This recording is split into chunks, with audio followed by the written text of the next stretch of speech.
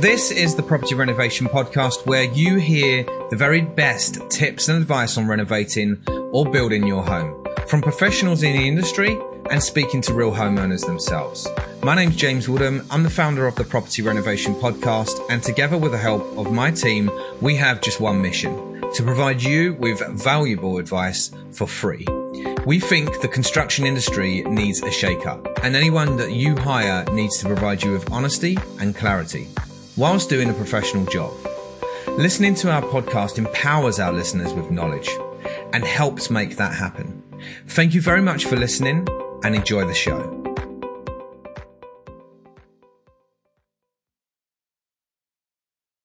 Hey guys, and welcome to this week's episode of the Property Renovation Podcast, where this one actually features an amazing woman, a talented, passionate interior designer, Ebba Thott. This guest is a hard worker. She's fully knowledgeable in the advice that she gives in the world of interiors. Based in Kings Road, Chelsea in London, is a lovely, beautiful shop that I was waiting at 8 o'clock in the morning with a Starbucks coffee until she arrived. And she's got some beautiful pieces of furniture in there, some lovely tableware as well. And we just sat in the shop and we spoke for about an hour. One of the best conversations I've ever had. Really enjoyed speaking with her. Super inviting and very warming to you. And yeah, I could have spoken to her all day. She talks about textures and colour within your home and how to apply it, what to look out for. She tells us a little bit background about herself. She talks about some projects that she's done as well. And the best part about this is that it's an actual video and audio podcast. So you can actually go onto our YouTube channel to watch the entire video in a couple of days when it gets uploaded. But listen to this episode. It's a really nice episode. So get yourself a cup of tea, a cup of coffee, and just have a good listen to this. If you like it, please leave us a review. Reviews are super important to anyone that's doing a podcast. It just drives us to do more and more content. It takes some time to do each episode, so the fact that you acknowledge that and you leave us a nice review if you can. Also tell us if it's not something that you're enjoying, and that if there's ways that we can improve it to make it more valuable to you as the listener, then obviously we're open to suggestion as well.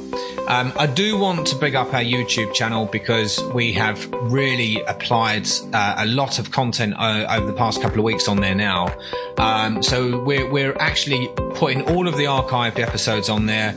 We've got some episodes from Buster and Punch, which is a beautiful lighting and ironmongery hardware supplier.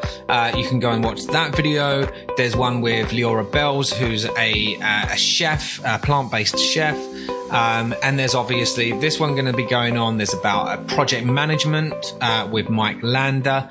So there's a ton of videos on there that you can watch. And, we need to get some subscribers on our YouTube channel. So if you can go to there and definitely subscribe, you will not miss any that we put up.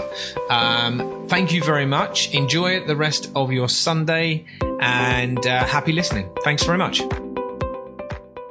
Ebba, thank you very much for inviting me into this beautiful shop, actually. Yeah. And it's not just a shop, because you've got the studio downstairs as well. So just for the benefit of our audio listeners that might not be watching the video, can you describe what's in the shop today? Yeah. So Sigmar we're a design forum, a design company. And we are based interior design and architecture.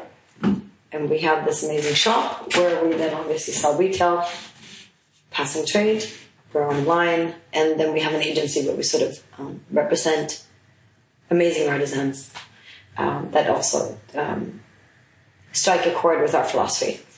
In the shop, we have a mix of, I would say, mostly Western modernist collector's pieces, as it is now, and then we have some amazing crockery from Denmark, which is current, and that also represents the fact that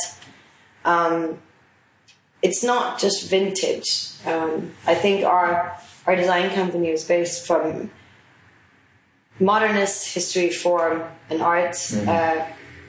And it's just not modernist, but we're still in modernism if we're going to push that conversation far enough, I suppose. But newly made things that are made with the same spirit is something we very much want to anchor ourselves in, and hence we do represent and try to support artisans and design in the same way. So we like mixing it. Okay. But then there are, we have a Mogenskoch cabinet behind me that holds the Wertz crockery. That's cabinet makery at its finest. They are also reproduced today, so you can order newly made ones, but you can order them. You can have the vintage ones from the original years and so on. We just like to combine the difference between new and old, and we'd like to educate people within it.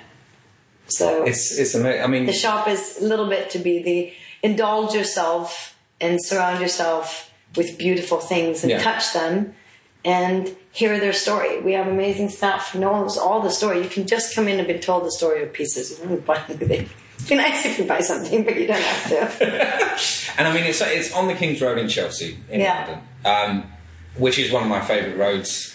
I mean, there are many still shops that have been around for decades, and we're in a tough time. People are fighting to stay alive on this street as well. And there's the only a little while ago there was an art shop. Greenstone.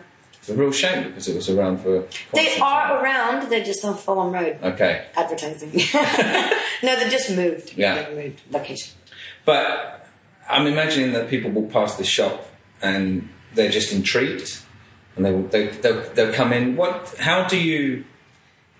is your typical customer, would you say, that comes in here? Good question. Typical customer, we don't really have a typical. I would say it really spans all ages.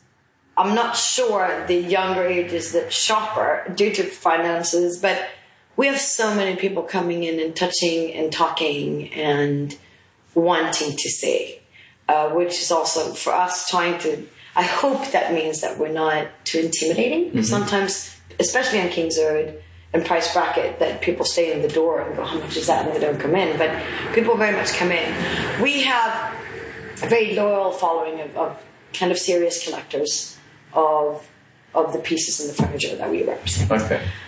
We also have people, I think we've developed a crack-like addiction following of our crockery, which is really nice. Slightly.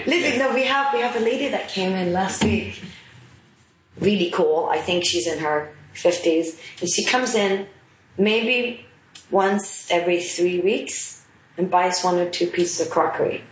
And I asked her, I said, you could also pick some pieces and we set them aside because they go really quick. Yeah. She's like, no, I now like the whole procedure. Like, I go by and then I want more and I want to come and I want to rummage. And I thought, oh, you're like my favorite customer right now.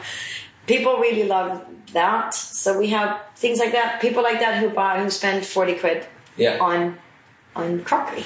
And they make the journey down here from, in her case, from Hampstead, because that's where she lives. Or we have people who really do want to buy pieces. They're also coming looking for particular collectibles. Mm-hmm. And then obviously we have a quite large interior design clientele. And obviously we source for them too. So yeah, it's a mishmash. Is it a place where your interior design clients, they come in here, you sit them down and you, like, because it's a very inviting, warming place to be. So do you talk about, like, their project here at the same time? Well, in the office downstairs, yes. We have most of our meetings there if we don't go to them, depending on big presentations usually are held here because there's an enormous amount of samples and floors and things. But absolutely, part of who we are is very much to integrate the shop and the office are sort of integrated, and it should be homely. Yeah. It's not supposed to feel like an office. No. I mean, it does because it's a massive mess downstairs. But it's hidden away in this is, and you walk through this living room in order to sit down in the back. So we'd like to make people feel like they'll come to your house. How long's it been here for, the shop? 2003. And has it been a rocky ride? Oh, gosh. I mean, anyone who starts a company would know what that is. And it takes about 5 to 10 years to sort of establish whether you really want this. Yeah. So it takes a while if you can survive that long. It's been a rocky road. We've gone through 2 recessions, but that actually falls back on even more being passionate about what you do. Mm-hmm. Not move too strategically, as in really have a passion, work hard is key. But that's the box A tick for any entrepreneur. Exactly. Then you comes in with the Harvard degree to how to run and grow it. But it's been a rocky ride, but I think it's been a passionate and honest ride. We really want to be here. You can feel that. Yeah. We really want to do this. Mm-hmm. And you do have to, for us to be 2 women running this. I mean, we started here with sort of selling all the furniture around. That's sort of how it really started. Oh my God, I feel like I'm an X Factor now talking about, but no, that you don't create bands and they practice in garages. This is a really weird comparison. I think it really did start like in the garage. We have literally renovated this place ourselves. We started with my furniture. We did all this. Yeah. Nina is an amazing walking dictionary and an incredible, passionate person, and who doesn't sell you things. She really tells you a story. Yeah. I have the same passion, but I come from an interior architectural background. And I think together we really wanted to be here, and we really wanted to be personal. And so I think that's why we're still here, to be honest. Yeah. A little luck on top of that. Let's talk a little bit about you. Mm. So give us a little bit about the background of you and how you've got to where you are today as well. Right. I'm Swedish. I'm half Swedish, half Danish. The accent comes from... I took my first BA in Stockholm in Sweden, and then I went on to study at Parsons in New York. And I stayed in New York for quite a while. Okay. So the accent sort of stuck. And then I moved over here in 2001. And we started Sigmar. I mean, I did interior design then. I met Nina because I started sourcing through her pieces. And I discovered my style mates. I mean... I would go in and say, I think I'm looking for this, and this is the style, and she would understand me. And we ended up doing a few interiors that she sourced for me, where this was just born. We didn't have a name at the time, but we decided we were going to do something. In 2003, we started sort of this. I think we opened here. Did we open in 2004? Don't exactly remember the date we opened doors, because it takes a while to get you some sort of. But we opened without a name, in fact. So I've gone from the product design interiors route. Comes from from Christie's and from historical and sales and retail side. We both met in the middle, and it's all about the philosophy and the story. And then when we opened this Sigmar, I mean, we just tried to find a name more because we didn't want to put our names. At the time, the logo was still in. People did logos. Yeah. We didn't want a logo. And also, it was all very rock stardom. So it was all about fashion designer names, rock star names. Mm-hmm. And we felt that it was individualist in a way that where it didn't... Oh, I'm sounding very socialist now, which I don't want to be. But I think that it's more about we wanted to be more of a philosophy. That sounds very flyy as well, but it was literally, we wanted a name that people could have no emotional association to, but would remember. That proved really hard. So we opened for 3 months without a name because we couldn't find one. Tyler Burley was an amazing, he's still alive, but he was the editor of Wallpaper at the time. And he gave us a lot more credit than we deserved. I think he thought it was cool to open with and cocky to be with no name. Exactly. It was actually, I'm admitting officially now that there was no plan. We didn't have a name. So we didn't have a name, so we couldn't order a sign. And Sigmar came about because of long discussions. Sigmar Polke was a painter I believe it died 2006 or something around there. We met him. We just liked his name, and he also, the symbolism of his art, what he saw, beauty in the detail, that we also thought was quite interesting. Sigmar, it just stuck, and we felt that it was a graphic that looked good. It was something that sort of tasted good in your mouth, and you remembered it, but it didn't have an emotional attachment. And I'm so happy and so proud of that name because it still works. It is. It's a beautiful name, and it sticks. It sticks, and it's easy to pronounce. It's the right one. Did you come up with any other names?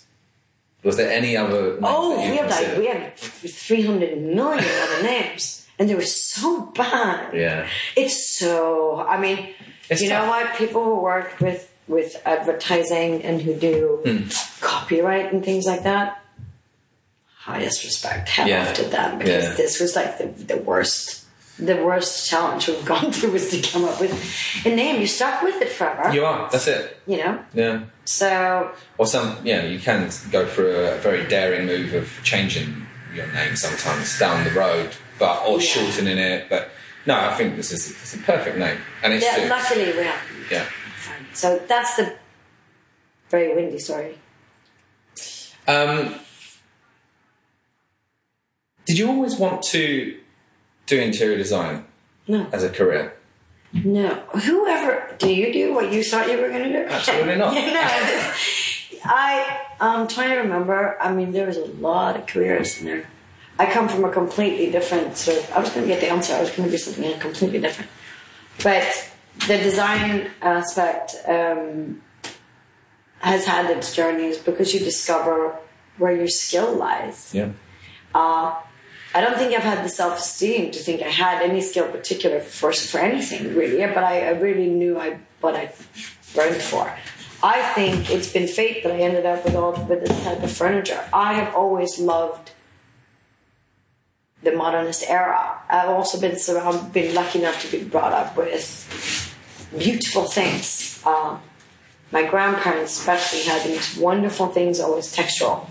Colorful and textural and tactile, and I think that was always what I wanted to do, but you don't know it. You know, when you're just a person who just touches things, which also I think why it's led me into interior design is you observe people as you work with them. Mm-hmm. I feel in a very actually I don't think it's that silly. I think we're the new doctors and nurses of today, and that's not trying to make it rocket science. It literally is. People may come to you and say, I want you to help me make my home nice. It's also what I say, can you help me clean up my mess? Can you help me get in every day where I can enter my house and for 60 seconds have a breath and calm down and feel good? We live on 160 miles an hour. We do. We just need a haven. And you need somewhere where you actually can recollect yourself and recoup. Mm-hmm. I think that's been my calling. I think I'm not a better designer than anyone else. I don't think I have an eye for anything that people don't have. I do know how to observe things and watch when I can find... My sense of tactility is where I would watch... I will within a few days know how you sort your shoes, what it is you touch, what your movements are in your foot, what you're drawn to. It's about interviewing right. It's about wanting it. That's the biggest pleasure of the discovery of someone. The discovery of someone, but it's also even without having to invade their privacy, to see the end result where people feel good. When everything has a place. Yeah. And it feels like it's got harmony to you, which means the right colors, the right balance, the right space. That shows, and people are so happy. And if they're on top of it, would be like, it feels like I did it. I wouldn't have been able to do it. Yeah. Or it feels like me. I mean, the biggest compliment is that it doesn't look like the designer did it. Mm. The biggest compliment is it looks like your house. Whether it's your house or your office, or your hotel or your restaurant. Yeah. That personal touch, it needs to not look like a spread. So... I mean, you've been definitely recognised for your skill and what you do. I mean, you've got many awards that you've won as well. I know that. It's so nice. I'm sorry, I get giddy. I think it's such a silly thing of words, but it's like walking around in a massive hug. When there are awards given to you, we wouldn't enter pay. No, we would never enter competitions that you pay for, or whatever else. I think I'm not big into advertising. I actually think that word of mouth has to be it, and recognition by your peers has to be it. Yeah. Which also makes it nerve-wracking. But you just have to focus. You keep your head down and just work. And I just think that when you get granted an award by, like now, the Town and Country's 50 finest designers, or House and Gardens top 100, these are things that really, to me, I feel like I've been given roses every day. Because it's that recognition. Because it is you recognition. work really hard. And it's recognition from a place that you respect. And it's also, if it's every 3 years, it's our little Oscars, isn't it? Yeah. And to me, that means a lot. It means a lot whether it leads to business or not, because it is such a compliment. Yeah. But it is, it's silly. It's always good. Yeah. I've been on your website. Amazing project that you've done as well. And I would recommend anyone to go to your website and have a look. We can give the details at the end. But today we're actually here to talk about the importance of colour. Yeah. And I'm going to pretend I know absolutely nothing about it. So if you can just explain the importance of colour in a residential home or in interior design itself. Absolutely. I think we should approach it from how to apply colour. Okay. I think colour and texture, that goes hand in hand. So to start it with, you have to think that colour, not talking just primary colours, which means blue and red and green and yellow, but it's all the nuances in between and also the undertones of a colour. You shouldn't underestimate the psychology of colour, and it's very real. There's nothing proven. There's no proven science to colour. It's all hypothetical. However, no one can deny that colour has the power to affect your mood. Yeah. It affects, it can annoy you, it can empower you, it can relax you, it can do all of those. So the application of colour that spills into texture is also where you can hide the glue, sort of the glue or the little pieces of tape that ties things together. So when you walk into a room and it feels like it's just working, or it ties together, it's a sense of harmony. And that's hard. It's not tactile. That's hard to pinpoint. Yeah. Now that's little trickery. That's it. And it's not that hard. But it is to not try to stand something out. It is to try to, if you place those strategic points right, it will tie together no matter what you put into the space. This is where application of color is incredibly important. I personally have focused a lot on the grayscale and my paint collection. That's now, I think we came out the first with it in 2011, so it's a long time ago. And we've been very low-key with it. That's still in evolution. But I've based it on grayscale. To not have too wide a scale, but it's also to then have things too tight together. So in the grayscale, you can have undertones. So I can have an example. You can have a very light, an incredibly light gray that looks like a broken white. So if you say, I want a bedroom, I like the idea of a bright bedroom. I like light colors. But I want it warm and soft. And I'm not a great sleeper. Nightmare condition for me, because what people have to remember is now white is a combination of all colors. Yeah. And light bounces off it. So your room will be bright even when the lights are off. So to get it dark is going to be difficult. Now, if you're a bad sleeper, you actually need that scientifically. So to me, it's then about how do I think further than that? When you say warm, this is also what people talk. I have to analyze what you mean. Warm doesn't mean that you want it in the warm tones. It's a hue question. It's a feeling. Yeah. So I can take a grayscale. But I wouldn't use whites. I use a gray, which looks like a broken white, but there is a lot more both brown and black in it. So it turns it down. But I may have a lavender colored back, like breaking color in the background of it. That will make that hue appear softer to your eye. So that's again how that will just be. You will see it if I show it to you here, you'll be like, yeah, this looks whitey. I show it up against something, you're like, oh my god, that's lavender. Yeah, okay. It's quite deceiving. It's very deceiving. Yeah. If I then put that in a room that has a little bit more subdued light, I'll put warmer toned woods in it. That won't pick up on the lavender, but it will warm up the perception, so it'll give you more of a yellow tone into the wall, but the yellow will be broken because it's a gray. So this sounds all messed up, but it is about you not straining your eye. You know, when you're trying to, so you're going to walk in there and it's going to feel soft, but it also needs to bounce less light. All of this is where I work with in knowledge, but I'll also combine it with texture. I will then make sure that if you have a carpet in there, in Britain, people like carpet in their bedrooms. I will make sure it's a very textural carpet. So there's movement, not just a sensation of soft under your foot.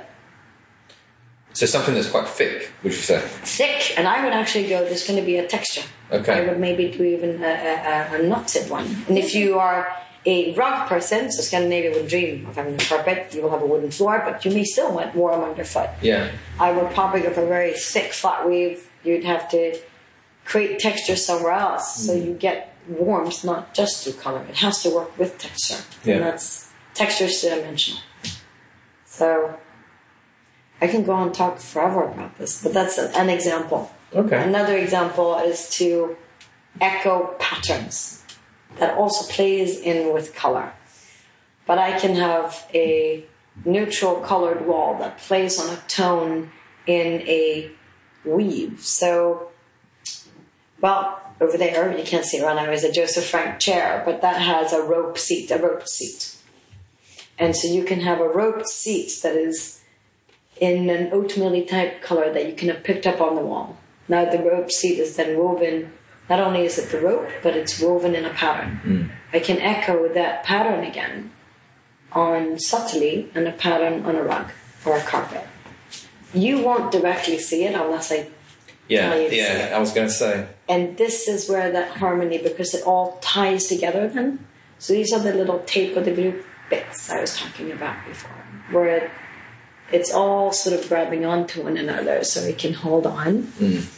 That is what I think is the sophistication of interior designers, where the difference between the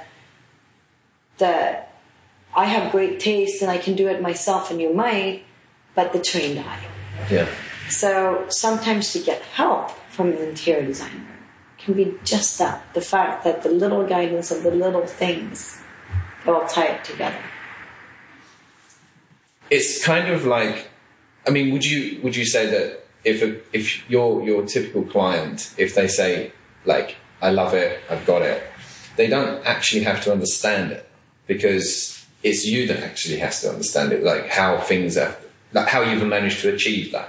Yes, but I have to connect with my client. Yeah. And I think actually, if I'm going to have credibility, if I can't explain why I'm worth the fee, then I'm not worth my fee. Yeah. And so to me, that is, as long as I can explain this, then it would make sense for you to go, I get it. You still have the power to say, but you know what, I don't like it. Yeah. And you know what, that's just like with wine. You can't be a snob. If you don't like it, you don't like it. It's not your taste. And that's okay, and that's what it should be. But it should be my job to say, I can try to take your taste and I'm going to decipher it. And I'm going to try to put it together in a different molecular structure and I'm going to try and apply it. So it still is you, but this is how it's going to work. It may also help educate for the future. I think if you buy, also especially since you spend money on pieces you're going to buy. And sometimes that can be painful, especially when you're like, this light's amazing, great, but you're like, why would I want to spend £1,600 on a lamp when I can, a painful price range? Yeah. If you can feel that this has connection to things that you also purchased, why would you not be able to move it with you? Yeah. And then tie it together, but you know which pieces belong together and why they would be. I think, to me, these things are incredibly real, and it's what makes my job both hard and fun. Not hard, challenging is a better word. I actually think that interior design has a massive place, and more now than ever, has relevance. If you're planning a renovation or you're moving into your first new home, then the Akiva Toolkit could be the solution you need. With its easy-to-use package of 10 documents, you are able to manage time, budget, and the communication between your builders and you to ensure the project is complete to satisfaction first time round. The Akiva Toolkit saves you money and time. It's for the first-time renovator and the renovator that wants to do things better the second time round. It's a fraction of the cost compared to paying for mistakes or repeating work that's already done. Go to akivatoolkit.com and get your project off to a perfect start today. It's a massive thought process that you probably have to go through from the beginning of meeting a client to talking about colours, textures and everything else. Do you have, between, after you've actually had that discovery and you've spoken to the client, how long does the average project take for that thought process to work before you come with an idea? That's a good question. It depends on how early what they ask us for and how early it is and how big it is. A 2-bedroom flat versus 7,000 square foot house is two different procedures. However, I would say from agreement, from when we have staked out exactly what it is we're going to do, I would say 3 weeks to a month is the first.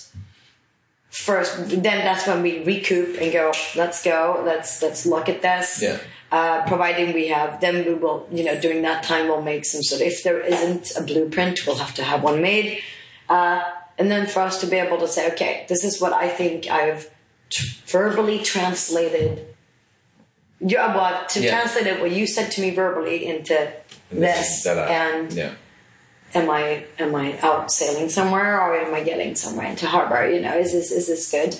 That's usually the procedure. I wouldn't say it takes longer for the first. If we need to touch base quite early, and then it can take anything from 4 months to 18 months to finish a project, depending on size and workload.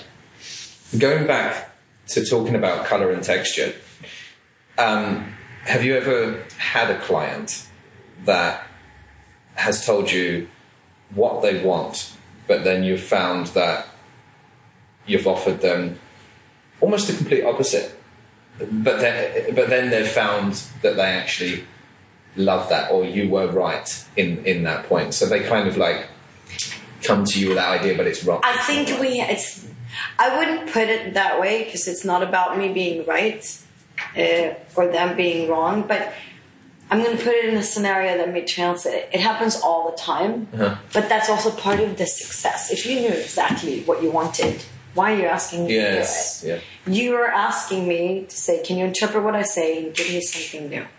Or help me spend only this money, because if I do it, it will get bits and pieces and it's wrong. Or help me refine this. So that is, people do want an input, but it's their house, so it is up to me to interpret.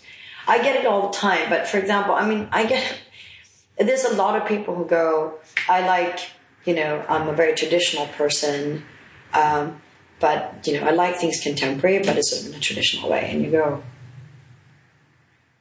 you can hear that as a contradiction, because it is.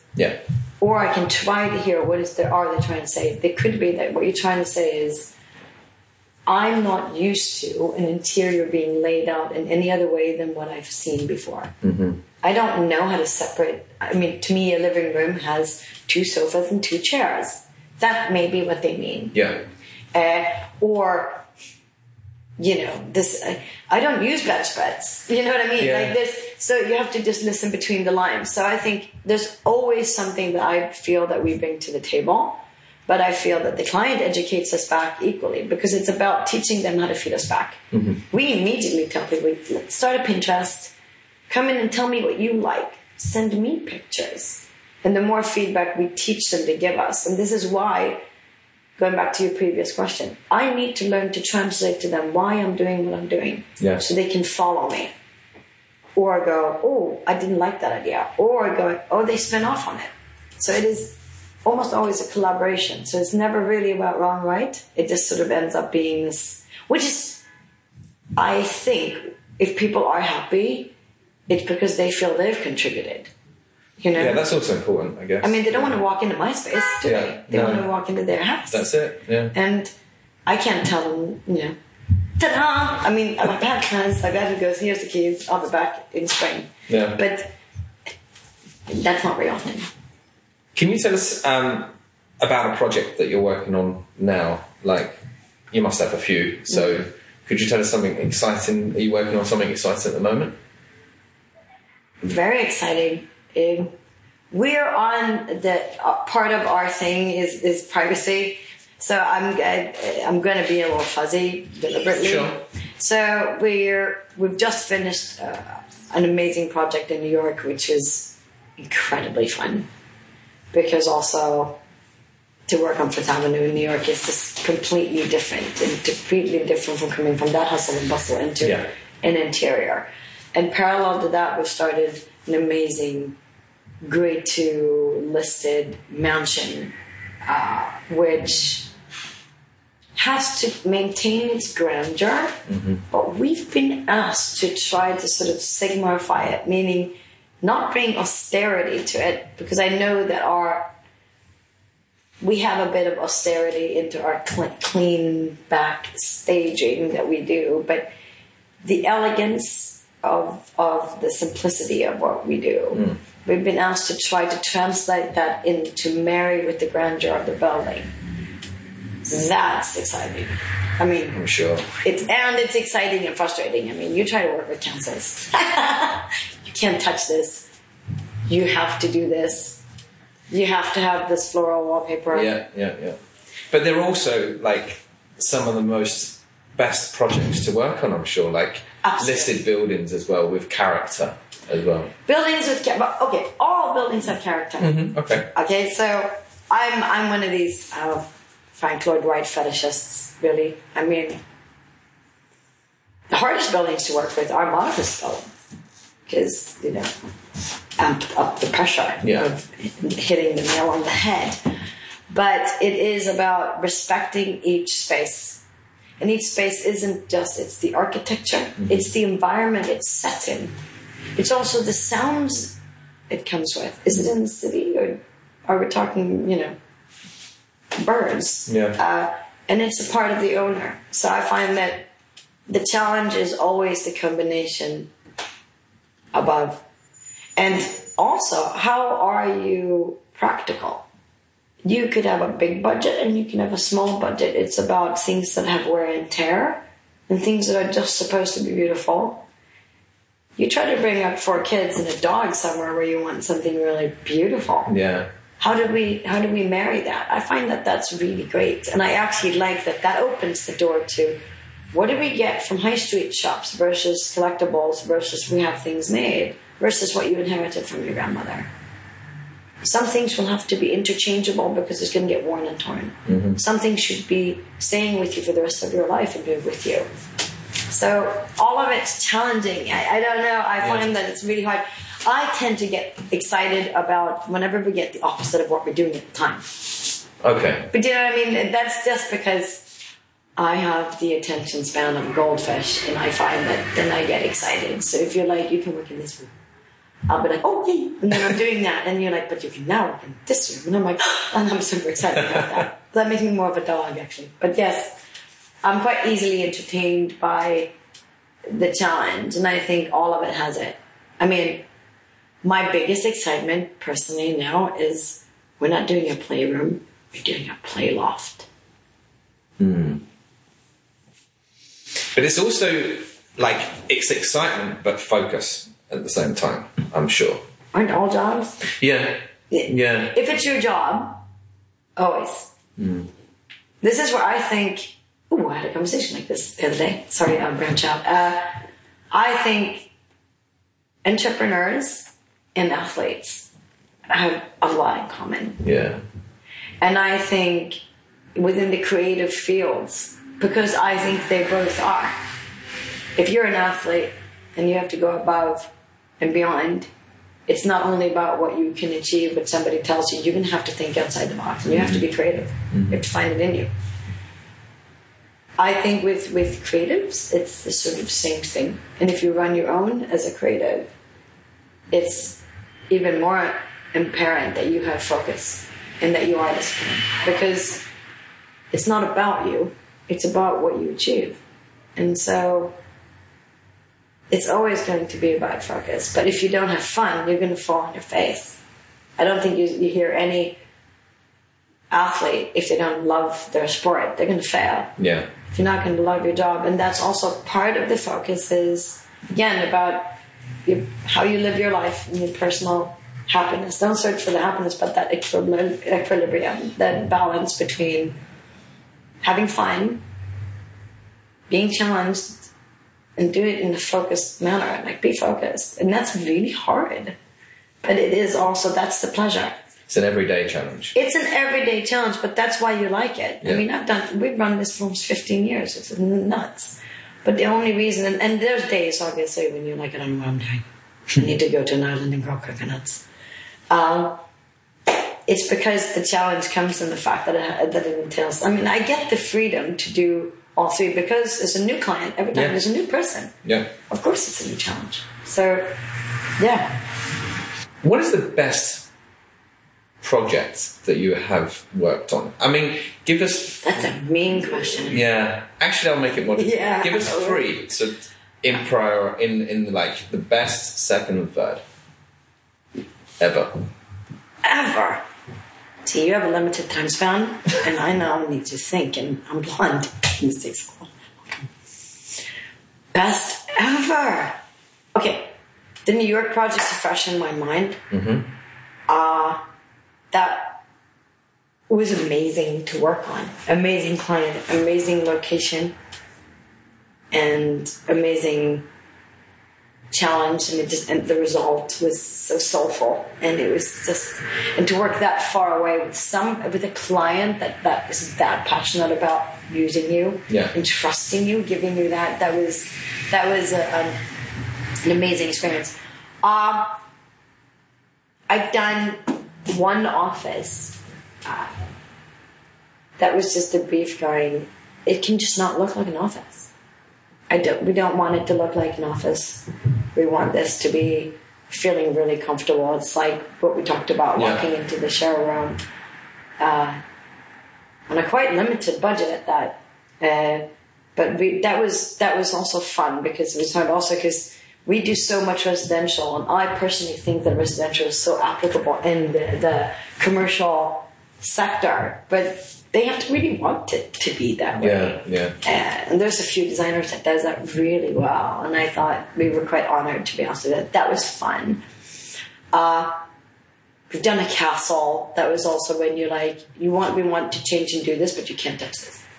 That whole thing again. It's been amazing. It is amazing. I mean, the first reaction is like, well, no, I'll fail. Like, can I work on this spot?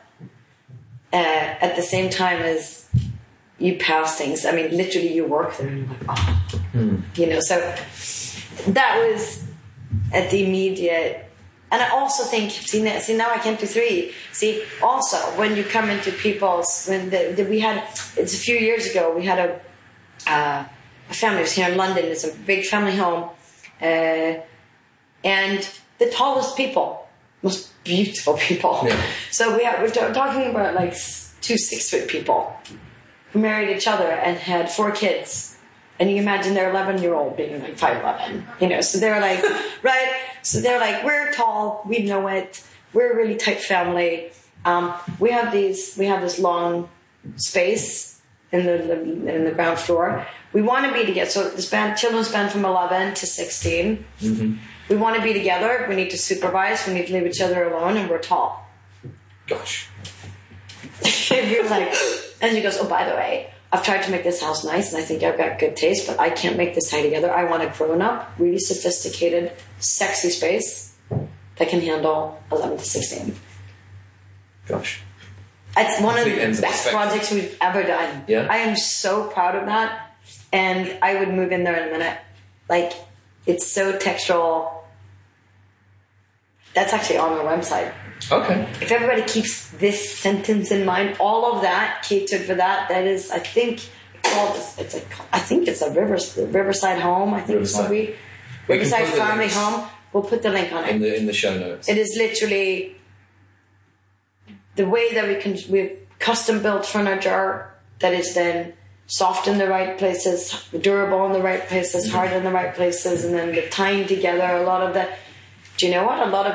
texture meets pattern, echoing pattern meets color. Okay. This is a perfect example. So this project, you should put it on a link, is all of what we've talked about is actually represented there.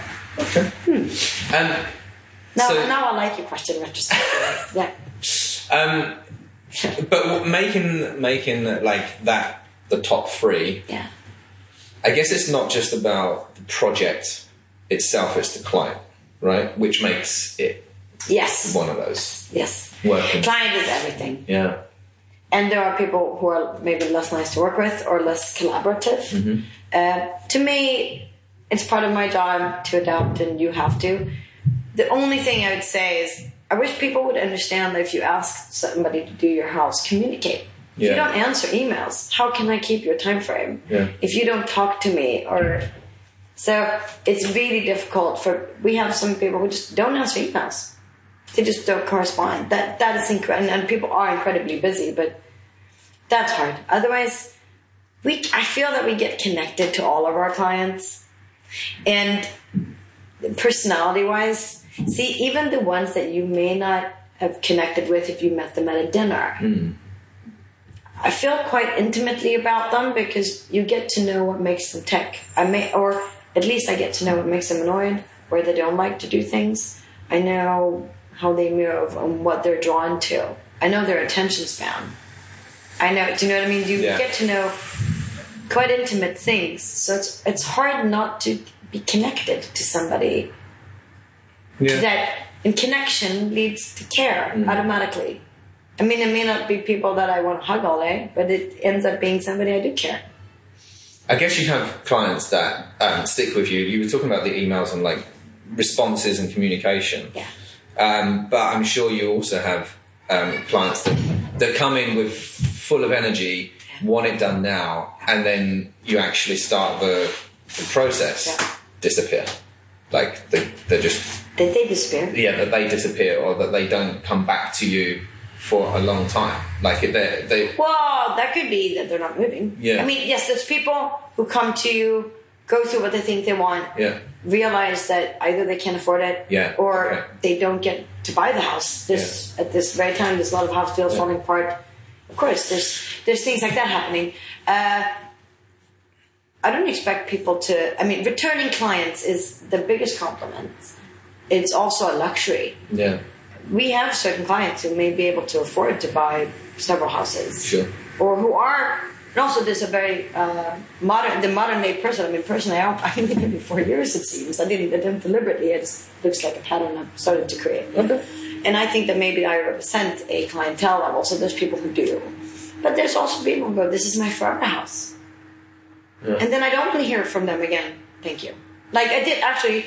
I've done a forever house for somebody 6 years ago, and I got an email from her 2 days ago saying I'm going to buy an apartment in Barcelona. Okay. I mean, so I don't expect people to come back and do things because doing your house costs money and an effort, and you know what? It's quite stressful. Mm-hmm. Which is why, please, people, don't do it when you're pregnant and changing jobs. Okay. And, you know, it is an incredibly pressured thing. But this is also where we're there for, to relieve that, take care of some of the pressure. But yeah, returning clients, I don't know if that signifies, to me that's a compliment. Yeah. It's again a little bit like the awards you didn't ask for. If they come back, that means that you feel good. Or if people have referred. Since we don't advertise, that's really great. But it shouldn't be a signature for people. I mean, use me once and that should be a good investment. You mentioned New York, you mentioned Barcelona.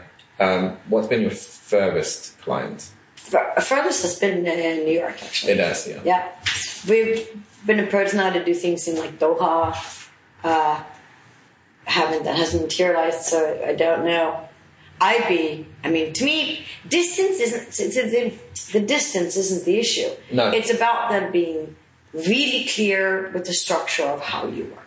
Clear. This is not, take away the fluff a little bit. What your interior designer should be able to do, it is about breaking down the structure and educating you as the client of what does this mean? And what's the time frame? And who do we need involved? And do you have these people? And so for us to work over distance, obviously it needs to be a connection. We need to have a point of contact. Yeah. And there needs to be an agreement and understanding in unison of time frames and problems. It could be customs problems. It could be storage problems, installation, permits. All of this thing. So I think a massive part of our service is obviously incredibly technical, and then to just break it down in project management, really.